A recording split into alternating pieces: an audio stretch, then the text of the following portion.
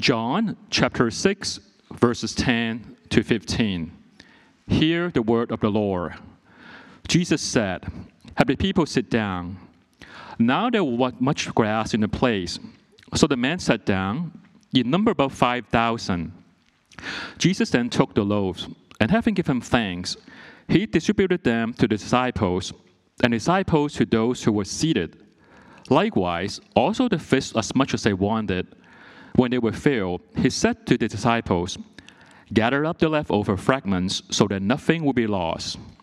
So they gathered them up and filled 12 baskets with fragments from the 5 barley loaves which were left over by those who had eaten. Therefore, when the people saw the sign which he had performed, they said, "This is truly the prophet who is to come into the world." So Jesus, perceiving that they were intending to come and take him by force to make him king, withdrew again to the mountain by himself alone. This is the word of the Lord. You may be seated. So we are coming back into John chapter 6. And maybe to begin with, one of the most important thoughts that the Gospel of John is presenting to us, maybe one of the most important questions that's being asked of us, is whether or not we will or whether or not we are receiving Jesus. Are we receiving Jesus? Right? That's John chapter 1, verses 11 and 12, that he came unto his own, those who were supposed to be his very people. He came unto his own, and they did not receive him. But to those who did receive him, to them he gave the right or the authority to become children of God. He gave them all the authority that they needed to revel in the blessing of being a son or daughter of God Almighty, those who received him. So the entire gospel is written for that purpose, that we would be confronted with this question, am I receiving Jesus or not? And maybe to make that question even more specific, the Gospel of John not only asks us, are you receiving Jesus, but more specifically, the Gospel of John asks us, are you receiving Jesus as Jesus presents himself to you? Not as you might want Jesus to be. That is, are you receiving Jesus, and are you willing to receive Jesus as he is? Not as you might imagine him to be according to your own ideas of what he ought to be, but are you humbly submitting yourself to Jesus as he presents himself to you and receiving him for who he is? The lesson that we're going to take away today from John 6, verses 14 and 15 is simple, and I'm going to state it here just so that I make sure that it's said clearly, just in case I don't say it as clearly through the rest of the message. The lesson we take away from John 6, verses 14 and 15 is simple. We either receive Jesus as he is, that is, we either receive Jesus as he presents himself to us, or we will be rejected by him. But to put it a different way, you either receive Jesus as he presents himself to you, or he will not receive you, right? And that's ultimately what matters. Ultimately, what matters is not whether you are willing to accept Jesus. What ultimately matters is Jesus willing to accept you? Is he willing to receive you? The Gospel of John presents that question to us, and it's a question that each one of us has to answer before we check out of this life and go to stand before Christ in all of his glory. Last time we were looking in John 6, we saw the details relating to Jesus' miracle of feeding the 5,000. And we were noticing what the Holy Spirit intends for us to see in that miracle. Right? Noticing the language of verses 10 and 11 and on through the rest of that section, there's a connection that's made between the language as it appears in John 6 and the themes that are present there, and the language that's used in Psalm 23 and the themes that are present there. And what we're to take away from that is Jesus here in John 6 is unpacking the fullness of what it means for Him to come and to be our Savior. It means that He comes and embodies the fullness of the glory of what it means for Yahweh to be the shepherd of His people. What does it mean for the Lord to be my shepherd and for me not to have anything lacking in my relationship with Him? Well, Jesus is putting that on display right here in John 6. That He is the Lord our shepherd. And for all who come to Him in faith, those who turn from their sin and receive Him with empty hands, not offering Him anything, but simply receiving from Him what He promises to give us, to everyone who responds to His call to believe in His name like that, they will never experience a moment where they will have lack in their relationship with Him. Jesus is the Good Shepherd. And that's what this miracle is presenting to us. And by the way, I don't have time to go into this today. I was going to, but there's an even clearer connection between Yahweh as the shepherd of His people and that shepherding care being administered through the hands of the Messiah. And that's in Ezekiel chapter 34. And you can go read about that later, but there you see where Yahweh swears, I will be the shepherd of my people over and against all the false shepherds of Israel. I will come, and I will deal with these false shepherds, and I will be their shepherd. Oh, and by the way, I will appoint over my people one shepherd, my servant David. And he will feed my flock on the mountains of Israel and in good pastures. Isn't that what we see happening here in John 6? The Messiah sitting down with God's people, feeding them on the mountains of Israel, John says. These Golan heights just to the east of the Sea of Galilee, rising sharply from the sea, from the shoreline, feeding them rich food and green pastures. Now that's what the Lord intends for us to see, and what John, through the Holy Spirit, is intending for us to see in this miracle. But in John 6, verses 14 and 15, we find that in seeing this miracle, this crowd got really excited. However, their excitement was not rooted in who this miracle proved Jesus to be. Their excitement was over what Jesus could do, and more specifically, their excitement was over what Jesus could do for us, right? What we could have Jesus do for us. Wow, look what Jesus can do. He must be the prophet. Let's go make Him our king, and then we will get this power to have everything that we've ever wanted. We'll unpack that a little more fully as we go on, but that's what we see in this passage. We see Jesus, after His miracle being done, being viewed by this crowd as the miracle worker who can be used as the king of the people. And as we're going to see in the passage, Jesus will not be used as a means to anyone else's end. He rejects that kind of fascination with Him because that is not true faith.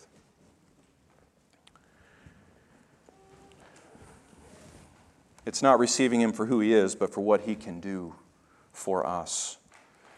And may the Lord help any of us from believing in Jesus like that and coming to Him like that. And with that in mind, let's pray and ask for that very blessing.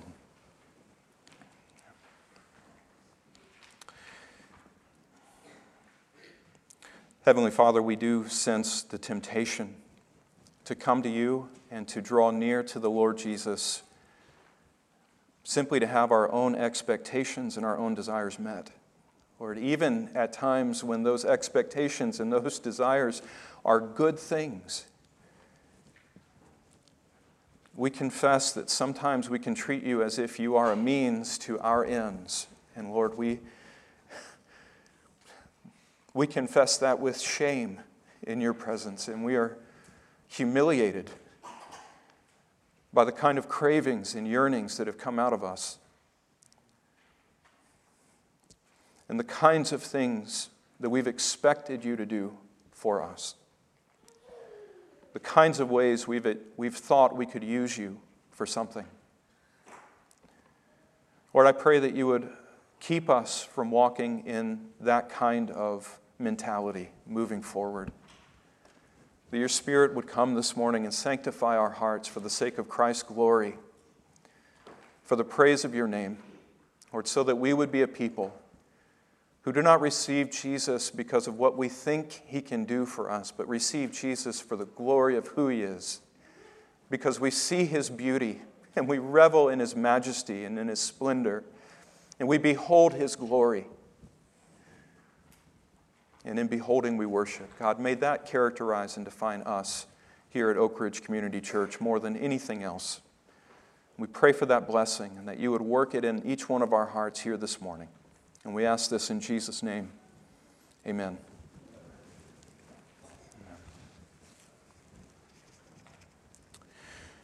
Now, as we get into this, notice with me, first of all, in verses 14 and 15, the crowd's reaction to Jesus' miracle. How does the crowd react to Jesus' miracle? Well, verse 14 begins by saying, "Therefore, when the people saw the sign which he had performed, they said, 'This is truly the prophet who is to come into the world.' So Jesus, perceiving that they were intending to come and take him by force to make him king, withdrew again to the mountain by himself alone." Now, a number of things I want to point out from those verses, hopefully briefly. We'll see. Number one, notice that the crowd realized something true about Jesus through the miracle. The crowd realized something true about Jesus through the miracle. They saw him do this miracle, and that made them realize that he must be the prophet who was coming into the world. Now, were they wrong in their assessment? No, they weren't wrong. Jesus' miracle was, in fact, proving that he was the prophet who was coming into the world. This reference, the prophet, that's obviously referring back to Deuteronomy 18:15, right, where Moses told the people of Israel that the Lord your God will raise up for you a prophet like me from among you, from among your countrymen, or literally from among your brothers, is what it says there. And you shall listen to him. That's the charge. The Lord will raise up for you a prophet who's going to be like me, and you shall listen to him. You see the same thing in verses 18 and 19, where the Lord himself, Yahweh himself, says to Moses, "I will raise up a prophet like you from among their countrymen, their brethren, and I will put my words in his mouth, and he will speak to them all I command him. And it shall come about, whoever will not listen to my words which he shall speak in my name, I myself shall require it of him." That's a serious threat. Right? I don't want to have to stand before Yahweh and give an account for why I would not listen to the Son of God when he came to speak to me the words of God. Well, that's what the Lord promised his people. Another prophet is coming. He's going to be a prophet like Moses. I'm going to put my words in his mouth, and the expectation of God's people is that they would listen to what he had to say. And when the crowd saw Jesus doing this miracle, they thought, well, this must be the guy. This must be him. Right? Now, why would they think that? Why would they see Jesus performing a miracle of multiplying bread and providing food through the fish for the crowd? Why would there be a connection between that and Moses in their minds? Well, here's one who's like Moses. He must be the prophet. Well, I think we see the answer to that, right, in John 6:30 and 31. Where it seems like the crowd made this connection between the prophecy of Deuteronomy 18 and what Jesus had done in this miracle because of Jesus providing the food for the crowd, right? It was the food that made the connection between Jesus and Moses. And the rest of the chapter is going to go on to talk about the relationship between the bread that was provided by the Lord through Moses and how Jesus has now come as true living bread for the people. Right? So Moses, right? Hadn't the Lord provided bread and meat through Moses? Right?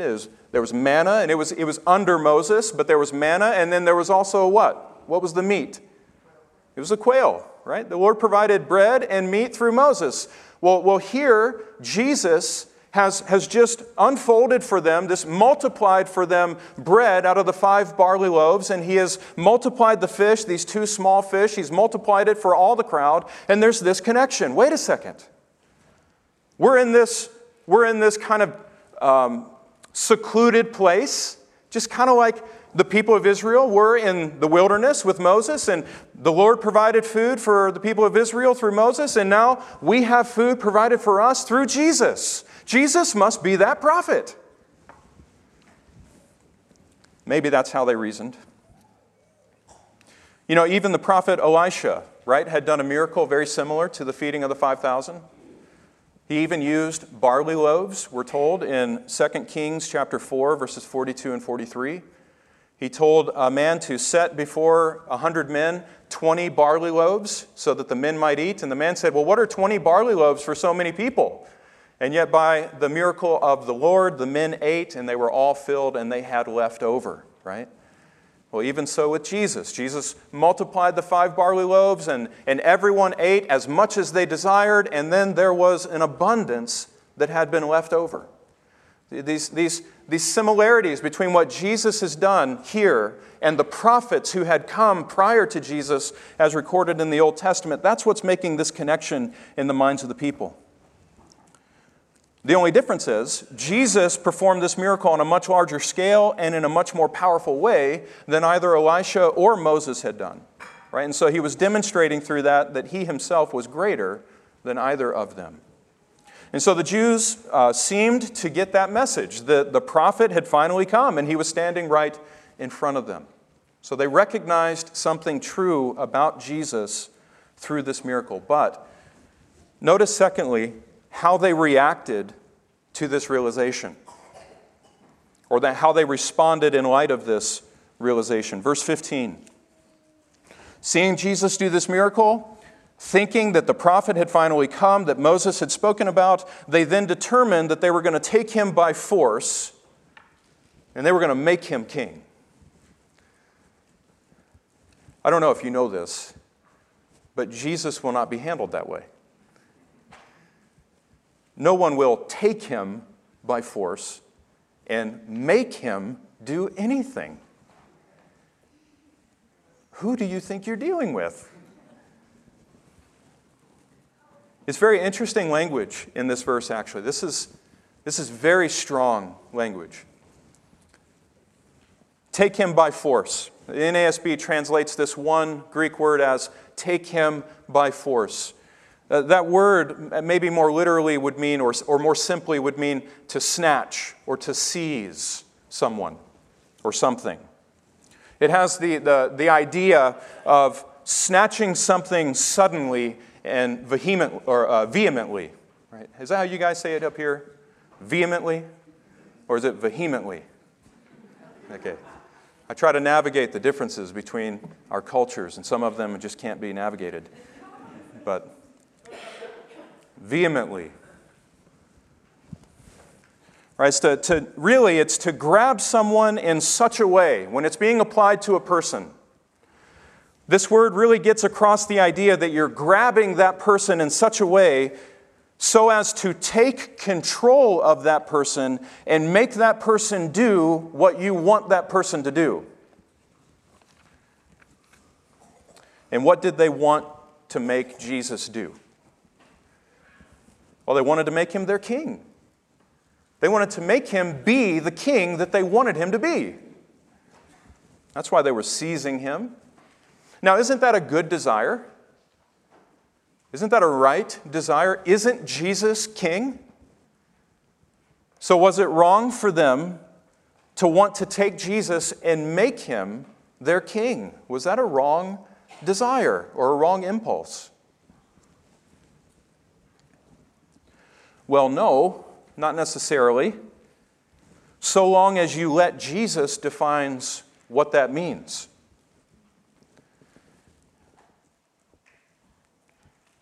That's what becomes the issue here. It's not that Jesus isn't the prophet. And it's not that Jesus isn't the king. Excuse my double negatives, Miss Helen. That's not the issue. The issue is that they were redefining what it meant for Jesus to be that prophet and what it meant for Jesus to be the king. See, they wanted Jesus to be king on their terms. They were not willing to receive Jesus as king on his terms. And that's the issue. And this is the very issue with every single sinner in this world who is confronted with Jesus. Will you have Jesus on your terms, or will you have Jesus on his terms? It's the battle of the will, right? Whose will is ultimate? Whose will is supreme? Is it yours or is it Jesus' will?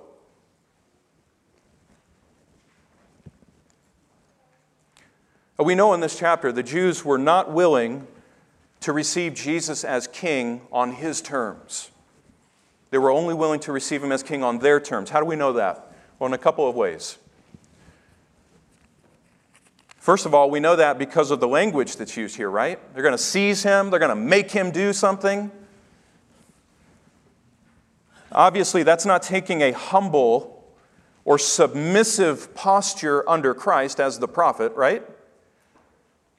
That's what the Lord demanded or commanded his people to do when that prophet arrived. He says, I'm going to put my words in the prophet's mouth. And what are the people supposed to do? They're supposed to take a submissive posture under him and listen to what he has to say. That's not what the people are doing here. They're taking an active role and seeking to make Jesus into something more than what Jesus is presenting himself to be. That's a problem.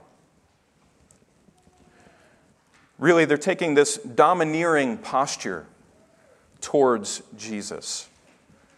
They're trying to seize him, make him what they expected him to be. They were not showing a willingness simply to receive him as he is. But with force and severity, they wanted to dominate him and make him what they wanted him to be. And Jesus will not be used like that. He will not be a means to someone else's end, as I've said already. And we see that. This is the second way we know that they were not willing to receive Jesus on his terms, because of the way Jesus responds to their reaction. They reacted to the miracle by saying, hey, this is the prophet. Hey, this is the king. Let's take him down to Jerusalem and let's make him our king. Finally got what we want. The kingdom's being restored to Israel in all its glory and fullness. And Jesus, in verse 15, rather than acknowledging that and embracing that desire, he withdraws from them. They were not willing to have him as he presented himself to them. They wanted him to be something other than what he was. And so he rejects them. Now that leads to our second point, main point for the day. And the final point, believe it or not. But this goes on for a minute. We see how the crowd reacted or responded to the miracle. But why does Jesus reject the crowd? Why does he reject them? I've already hinted at that. It's because they're not willing to embrace him on his terms. But more specifically, to really unpack what they were expecting him to be and what Jesus was not willing to be, the reason why Jesus rejected them, why he rejected this crowd's desire to make him their king, was because he would not be the kind of king, nor was his the kind of kingdom that they were looking for. Jesus wouldn't be the kind of king that they wanted him to be. He would not usher in the kind of kingdom that they were expecting the Messiah to bring. As John Calvin said, they had rightly learned from the Word of God that he who was promised to be the Redeemer would be a king. They learned that. They heard that rightly from the Old Testament. Their problem was that they misinterpreted what that meant. So, for example, they read Zechariah 9 and 10, right? Your king, behold, he's coming to you, humble and mounted on a donkey. And then in verse 10, it speaks about that king decimating armies and destroying battlements that are arrayed against the people of the Lord in the promised land. And they interpret that as saying, when the Messiah comes, he's going to decimate the nations of the Gentiles. He's finally going to exalt Israel above all the nations, and everyone's going to know their rightful place under Israel. Or Psalm 2, right? God's anointed Messiah. He's the one who is set on Zion, his holy hill, as king. What is that king going to do according to Psalm 2? Well, he's going to ask of his father, and his father is going to give him as an inheritance the nations of the world. I don't know if you know that, but all the nations of the world belong to Jesus as his inheritance. And what's he going to do to them? Those who will not humbly and joyfully and reverently worship him and kiss the Son. He's going to shatter them like earthenware vessels with a rod of iron. His scepter will break them and shatter them into pieces. They read statements like that. They read Daniel 2, verse 44. We're told that the Messiah's kingdom, when it comes, it would crush and put to an end all the kingdoms of Nebuchadnezzar's dream, right? The king of Babylon had a dream, and there was this statue made of different kinds of materials. And then all of a sudden there was this stone that was cut out of a mountain without hands. And that stone was hurled at the base of that statue, and it all came crumbling down. And Daniel interprets that dream for Nebuchadnezzar in giving him an understanding that what's going to happen is one day after all of these kingdoms come to pass, establish and set up a kingdom that will never pass away, a kingdom that will endure to the very end. In fact, a kingdom that will bring to ruin all of these other kingdoms that have been seen in the dream. Right, so that's the kingdom of Babylon, that's the Medo-Persians, that's the kingdom of Greece, and then what's the fourth one there? What? Rome. Is that what you said?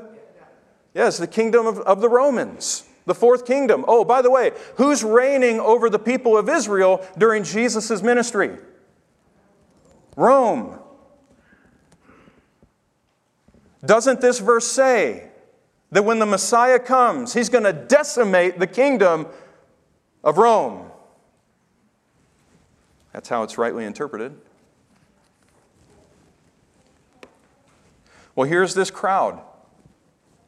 They've read these passages in the Old Testament. They saw Jesus do this miracle. They knew that it proved him to be the prophet and the king. And so they were ready to take Jesus down to Jerusalem and declare him to be their king. And then like Jonah, right? They were ready to take their seat off to the side and watch the king set up his kingdom and decimate the Romans, baby. Let's get rid of those Romans. World power, world conquering kingdom. That's what we're waiting on. Show those Gentiles their rightful place. Get them underneath our feet, Messiah.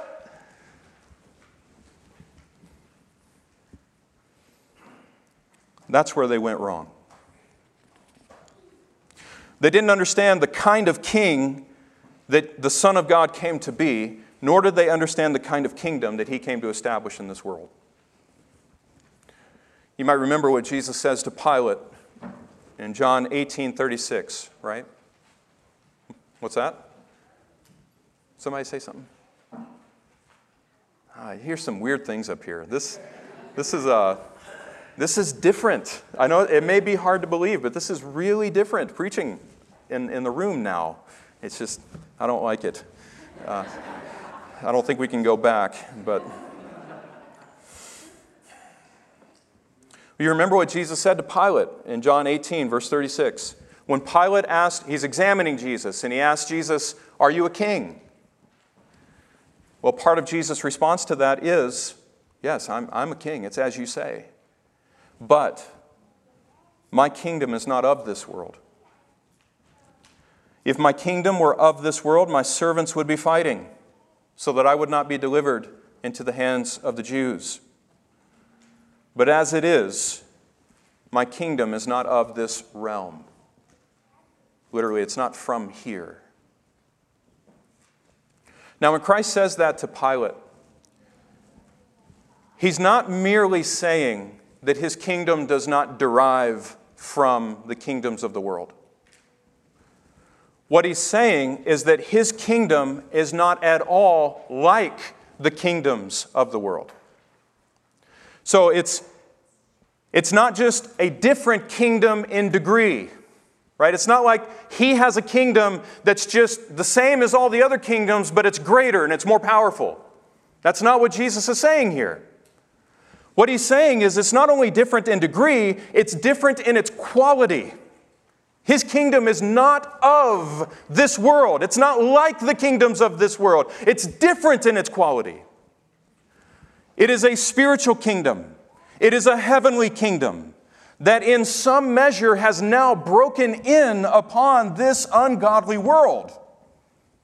But it's not here in its fullness, and it's not going to be ushered in its fullness the way that earthly kingdoms would be ushered into new domain or new territories. It's not the way it works. It's a spiritual heavenly kingdom, and that's not what these Jews wanted, right? They weren't looking for a heavenly kingdom. They were looking for an earthly kingdom. They were looking for a kingdom that was fully here and now, one that would satisfy all of their carnal, worldly expectations of what would come to pass once the Messiah King arrived. And Jesus is going to say that very thing to them in John 6:26. Jesus says in John 6:26, "You aren't seeking me because you recognize who I am through this sign. You're seeking me because I've given you food and your bellies are full." Who is ultimately the one to whom they're devoted in that moment? It's not Jesus as king, it's their own bellies, right? Their God is their belly. They're serving their own appetites. And because their idol is their own appetite, even Jesus becomes a means of satisfying and serving their idol.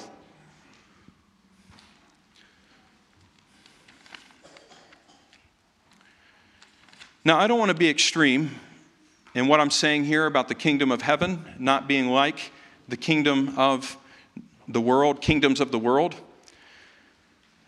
Does the kingdom of heaven have an impact upon the kingdoms of this world? Absolutely. It absolutely does. America, the nation of America is an expression of that reality, whether you want to acknowledge that or not. You go read John Jay and some of our first Supreme Court justices. They're constantly quoting the Bible to justify and vindicate decisions that are being made in court. Yes, the kingdom of heaven has a radical impact upon the kingdoms of this world. However, the kingdom of heaven is not advanced, and it does not gain territory or domain by the sword of men, as the Jews imagined that it would. The kingdom of heaven is spread with the sword of God, being wielded by the mighty power of the Holy Spirit. Right? The kingdom of heaven is not spread by the strength and crafty scheming of men. It's spread by the power of the Holy Spirit through the foolishness of the preaching of the gospel. And you got to get this. This is the most devastating power that the King of heaven wields against the kingdoms of the earth. This is the most devastating power. Not the overthrow and the pouring down of brimstone and fire from heaven like Sodom and Gomorrah. That's not the most powerful way that the Messiah conquers the kingdoms of this world. The power that is superior to that which the kingdoms of men possess is what the Messiah is wielding, which is why none of the kingdoms of the world have ever been able to stop the advancement of his kingdom. It's a power that does not compete with earthly and spiritually demonic powers on their level or in the same way that they fight. No, the Messiah wields a power that overthrows and undermines the power of earthly kingdoms from within. From within the very borders of those earthly kingdoms, not by subjugating the peoples at the point of the sword, but by infiltrating those earthly domains with the message of the kingdom of heaven.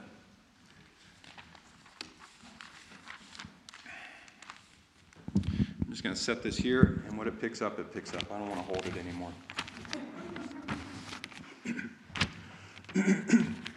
See, the power that the Messiah wields, it's not a power that we might imagine some other kingdom of the earth wielding.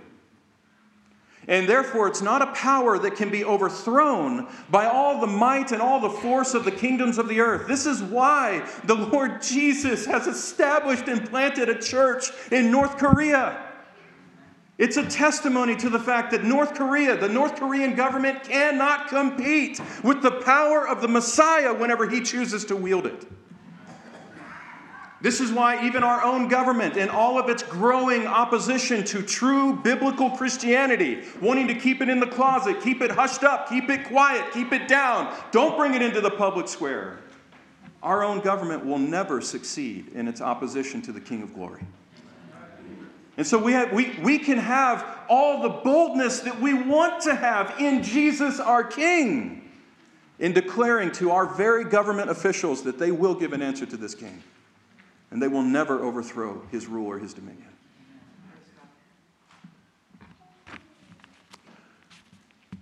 See, the power of the king is manifest most magnanimously, most majestically even, by the fact that he conquers people that belong to the domain of the kingdoms of the earth with a message, not with threats.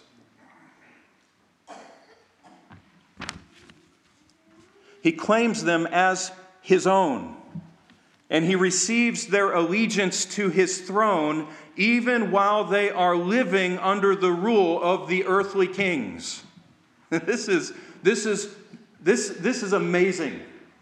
And I hope that you begin to understand something of the majestic nature of your walk with Christ. If you are a Christian, you are a citizen of the kingdom of heaven by the power of the Messiah. That wasn't like a decision that you made just to choose one religion over and against all these other religions, and then it's like a cherry on the top of your life, and you go about living this segmented, compartmentalized life for Christ. You live your life out in the world, you go to work, you meet with your friends, you do your thing, but Jesus doesn't come into that. He belongs over here in this file cabinet that belongs to the church. That's not the power of the Messiah. When Jesus comes upon someone and radically changes their life, all of their life gets changed and submitted and subjugated to the King of Glory.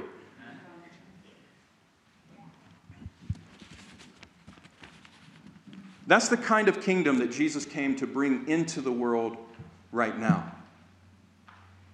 A kingdom that conquers and overthrows the rule of governments over individual people's lives by setting them free and liberating them through the gospel of hope. The gospel of redemption through the blood of Christ. But that's not the kind of king, nor is that the kind of kingdom that these Jews were seeking. And by the end of chapter 6, all but 12 of these roughly 15 to 20,000 people are going to abandon this one whom they wanted to make king and leave him. How many people reject Jesus for the same reason that these Jews did in John 6? Can I just say something here in relation to that? Can someone give me some water, please? Thanks, Micah. Excuse me. This is the genius of how the Lord has begun to usher in the kingdom of heaven into this age. Just think about it. Everyone who wants a king like what the Jews wanted Jesus to be, everyone wants a king like the Jews wanted Jesus to be king, right? Everyone wants that kind of king. A kind of king that provides everything that you want and serves all of your carnal desires. And if Jesus had come into the world saying to everyone follow me and I'll give you whatever you want, I'll be the kind of king that you want me to be, no matter what it is. I'll give you the money. I'll give you the homes. I'll give you the lands. I'll give you health. I'll give you prosperity. You're never going to get sick. You're never going to suffer. You're always going to have an abundance of food. If Jesus came into the world proclaiming his kingship like that and appealing to people to come be his subjects in that way, everyone would say yes. But their allegiance to him would only be, or would be only as shallow as their enjoyment of his gifts. And once those gifts are removed, where's their commitment to Jesus? It's gone. Everybody wants a paradise on earth here and now. But that's not what Jesus promised to give us in this age.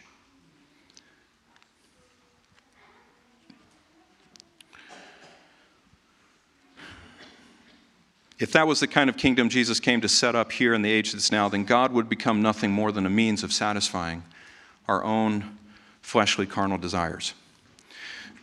That's how these Jews were treating Jesus, and my friends, we can often be guilty of treating Jesus in the same way. We can serve Christ as our King when he gives us what we want, and when he does everything that we expect him to do. But what about when he doesn't give us what we want and he doesn't do what we expect him to do? What about when Jesus isn't the king that we expect him to be, or might expect him to be? There are many ways that people today follow a Jesus like that.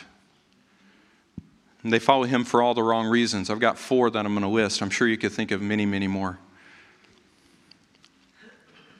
You know, many follow Jesus, they follow the health, wealth, prosperity Jesus. Right? They follow the Jesus, they only serve Jesus for what they think they can get out of him. Right? And we've already said Jesus is not going to be anyone's Savior King on those terms. Jesus never promised to deliver us from suffering in this age. What he did promise is that he would sanctify our suffering in this age so that it would become a tool that makes us fit for the age to come. There should be an amen on that. You know, because what that means is your suffering is not meaningless.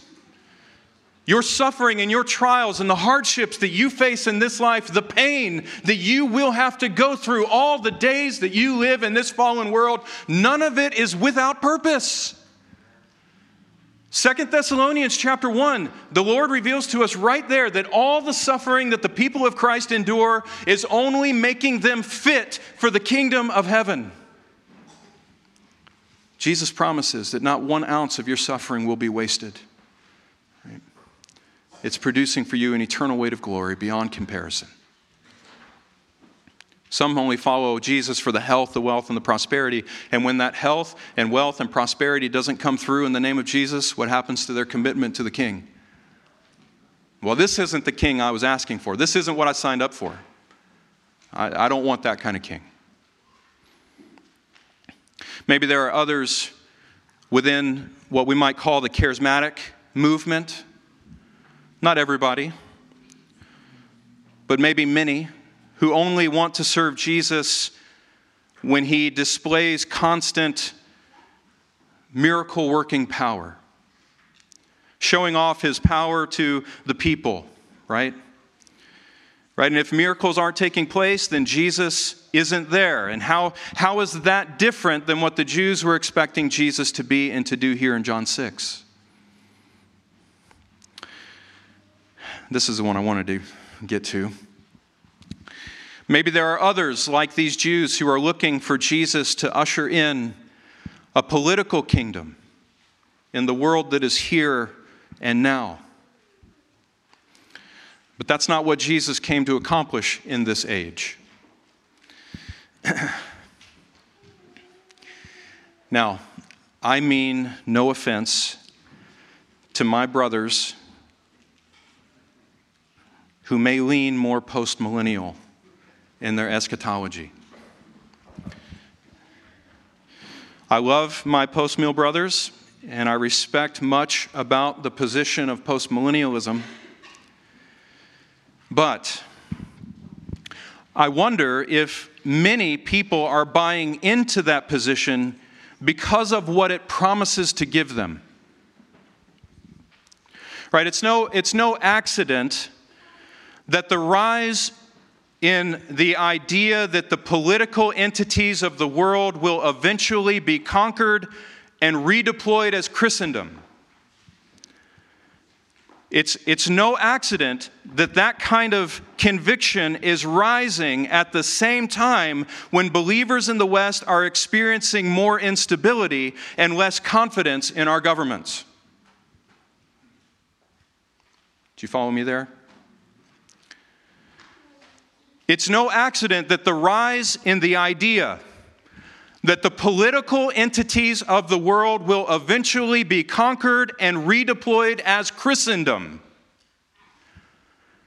It's no accident that that conviction is growing in a time when believers in the West are experiencing more instability and less confidence in our governments. But can that not be coming out of the same desire that these Jews had in John 6? That kind of commitment to Jesus that will see the world made into basically a paradise of righteousness before Jesus comes. Isn't that what the Jews wanted Jesus to be in the here and in the now? A revolutionary Messiah king who would exalt his kingdom and his people in this age that is now, rather than, as he promised, in the age that is to come. Now, we all long for a world in which righteousness dwells, right? Who wants to live in a world where unrighteousness is the norm? Nobody. We hate injustice. We hate it in all of its expressions and in all of its forms. We hate unrighteousness. Those of us who have had hearts born again to love righteousness, we hate unrighteousness. But doesn't 2 Peter 3:13 tell us that the Lord has promised to give us a world in which righteousness dwells that's not going to come until the new heaven and the new earth?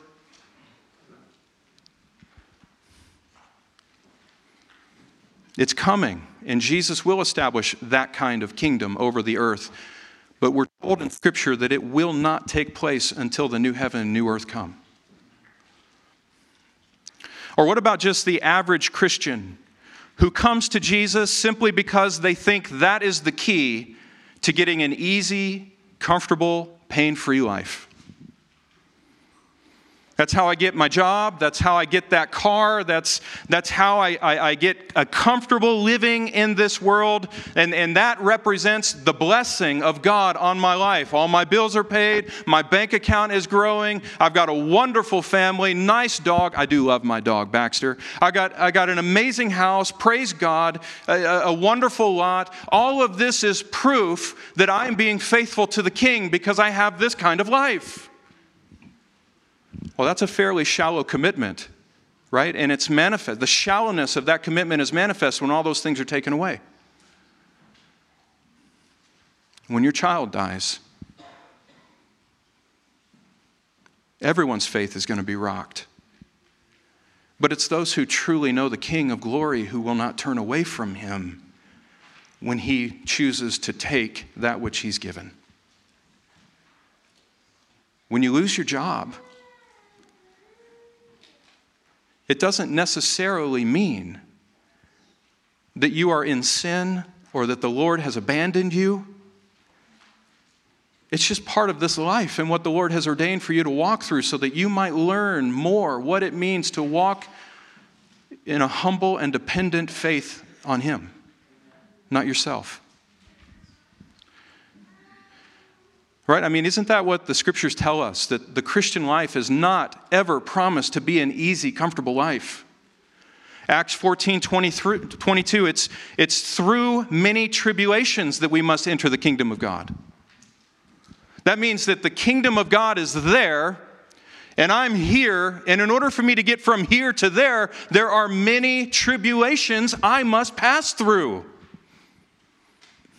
Philippians chapter 1, verse 29, it is given to believers. This is viewed as a privilege. It's given to believers. It's a gift from God to believers. Not only that they would believe in Jesus, but also that they would suffer for his name's sake. That's your privilege, Christian, in this life, in the age that's now. It is given to you to suffer for the sake of the King of glory, and to count it a privilege to suffer for his name. Isn't that what we see in the apostles? That's how we conquer, right? Revelation 12:10.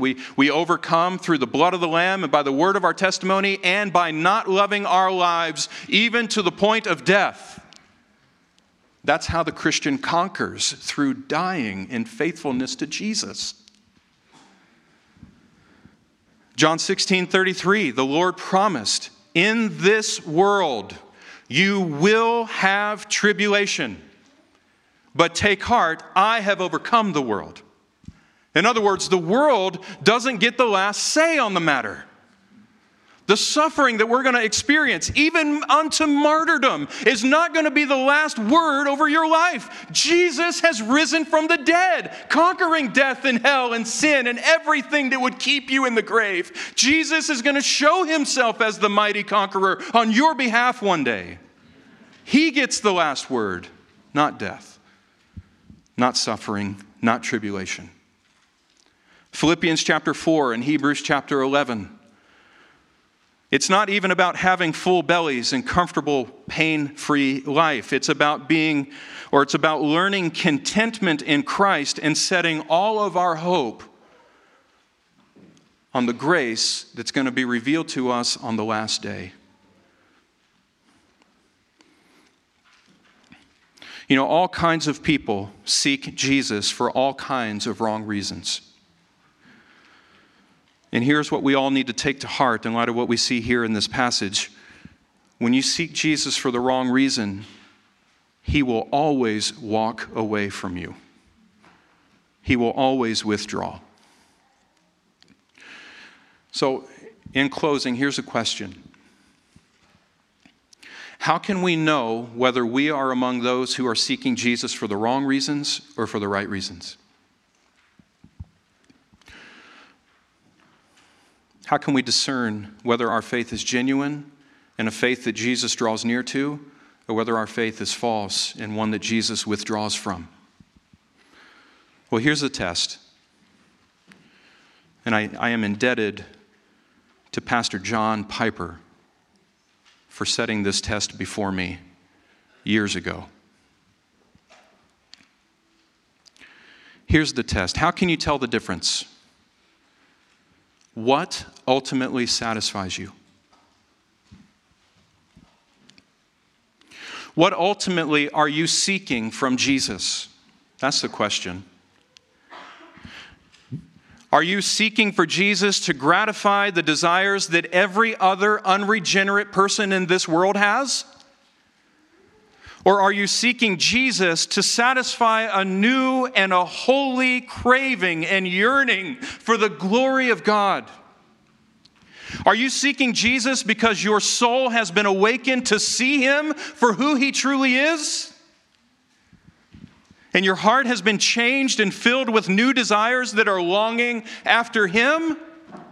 Or do you still have those old, carnal, fleshly desires that you're seeking Jesus so that he might satisfy them?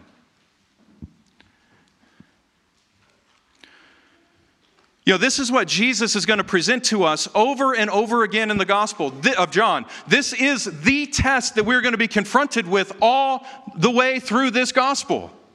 Jesus says in John 6, he is the living bread who comes down out of heaven. Let me ask you the question, do you have a hunger? Do you have a craving to eat the bread that Jesus came to give? Or do you want different bread? Do you want different kind of bread? The bread that the world can give you? Christians, this is the difference between true and false disciples. True disciples have been enabled by the Holy Spirit not only to hear Jesus tell us that he is bread, but they have actually been awakened to see that Jesus is living bread. They've been awakened to see that He is God's heavenly bread who has come down from heaven to satisfy our hungry souls. And it causes us to turn away from all the bread that the world offers and to run with steadfast heart unto the Lord Jesus, that we might be satisfied in Him. Living bread. Jesus says He is the light of the world. Let me ask you the question, do you like and do you love and do you long for the light of Jesus to shine in upon your life? Or do you spend your time trying to hide away from the light of Jesus, to stay in your darkness where you're comfortable with your sin? The true disciple, he's been awakened to see. She has been awakened to see even the light of God shining through Jesus Christ, a light that exposes us and makes us see what we really are, the darkness that's in our own hearts. And rather than shaming us in a way that makes us run from that light, the Spirit of God enables us to run further to the light.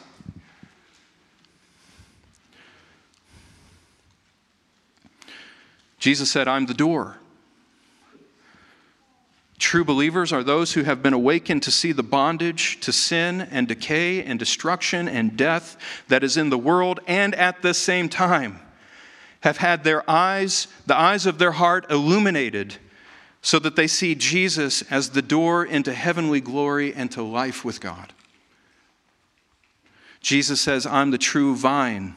I am the true life-giving vine. And true disciples find their souls have been awakened to see the emptiness of their sin, and that all the bread that the world offers us is at the cost of our own souls and will never satisfy.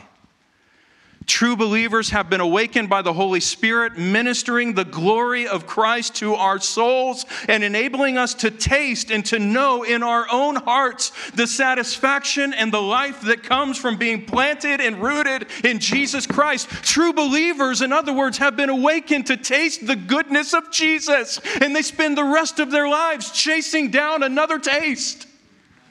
I need to have more. I need to know Jesus more. I need to press after Him more. I need to turn from my sin more that I might not grieve the Holy Spirit of God. I want more fellowship with God. I want to walk in His light more fully. I want more of my life turned over to Jesus. I want to be a better servant for the King of Kings and the Lord of Lords. I want my life to be an expression of His praise. That's the heart of a Christian. The heart of a false disciple is, well, I'm here on church on Sunday. Isn't that what Jesus wants? Read my Bible this week. I paid my tithe. Preacher, leave me alone. Don't talk to me about my sin. Don't make me uncomfortable. Don't ever make me doubt whether I'm a true believer or not. That's the heart of an unbeliever who's deceived. This is the test. What are you seeking? What does your soul crave? Jesus as a king who will get you whatever you want? In other words, Jesus as the bread giver? Or are you seeking Jesus as the bread? Your answer to that question will reveal the state of your soul, and whether or not Jesus is drawing near to you or withdrawing from you. Now, my friend, one final question. Will you have Jesus as He gives Himself to you, without trying to make Him something that He's not, something that He has not promised to be for you? Will you love Jesus for who He is, and will you cherish the gift that He is, as given to us from the Father? Or will you only come to Him if He meets your expectations and satisfies your own personal desires? There is true life and light and fellowship with Christ for all who will renounce the bread of the world in order to have Him as the living bread. And so I plead with you to receive Him as He presents Himself to you. Any who come to Him Jesus promises, I will never cast you out. Come to me, you who thirst and hunger. Come and buy bread. Drink of the living water. Why do you spend your money for that which does not satisfy? Father, help us come to Jesus, because Jesus is the one that satisfies. He is the one who deserves our worship and our praise. Lord Jesus, you are the King of glory, and I pray that you would keep us from receiving you on our terms and having faith in you according to our own expectations. Lord, help us have biblical expectations and come to you in true and living faith. God, I ask for your people here that they would be blessed, that they would be richly blessed as they draw near to you, that you would satisfy their souls as the true King of glory. I pray for those who do not know you here, God, that you would awaken them from whatever is keeping them from seeing the glory of God shining in the face of Christ. Father, would you please speak the light of the gospel into their hearts and help them see and know you and worship you in spirit and in truth. Lord, as we sing this hymn of response in light of the message today, would you please help us sing it with full hearts, with sincerity, and with lips that are filled with praise for your holy name. Lord, we ask this in Jesus' name. Amen. For the benediction, hear the call of Isaiah 55, verses 1 and 2. Ho, everyone who thirsts, come to the waters. And you who have no money, come, buy and eat. Come, buy wine and milk without money and without cost. Why do you spend money for what is not bread, and your wages for what does not satisfy? Listen carefully to me, says the Lord, and eat what is good, and delight yourself in abundance. And we have that abundance given to us richly through our Lord and Savior, Jesus Christ. So may you come to him and receive that abundance in its fullness. Amen. Amen. May you go in peace.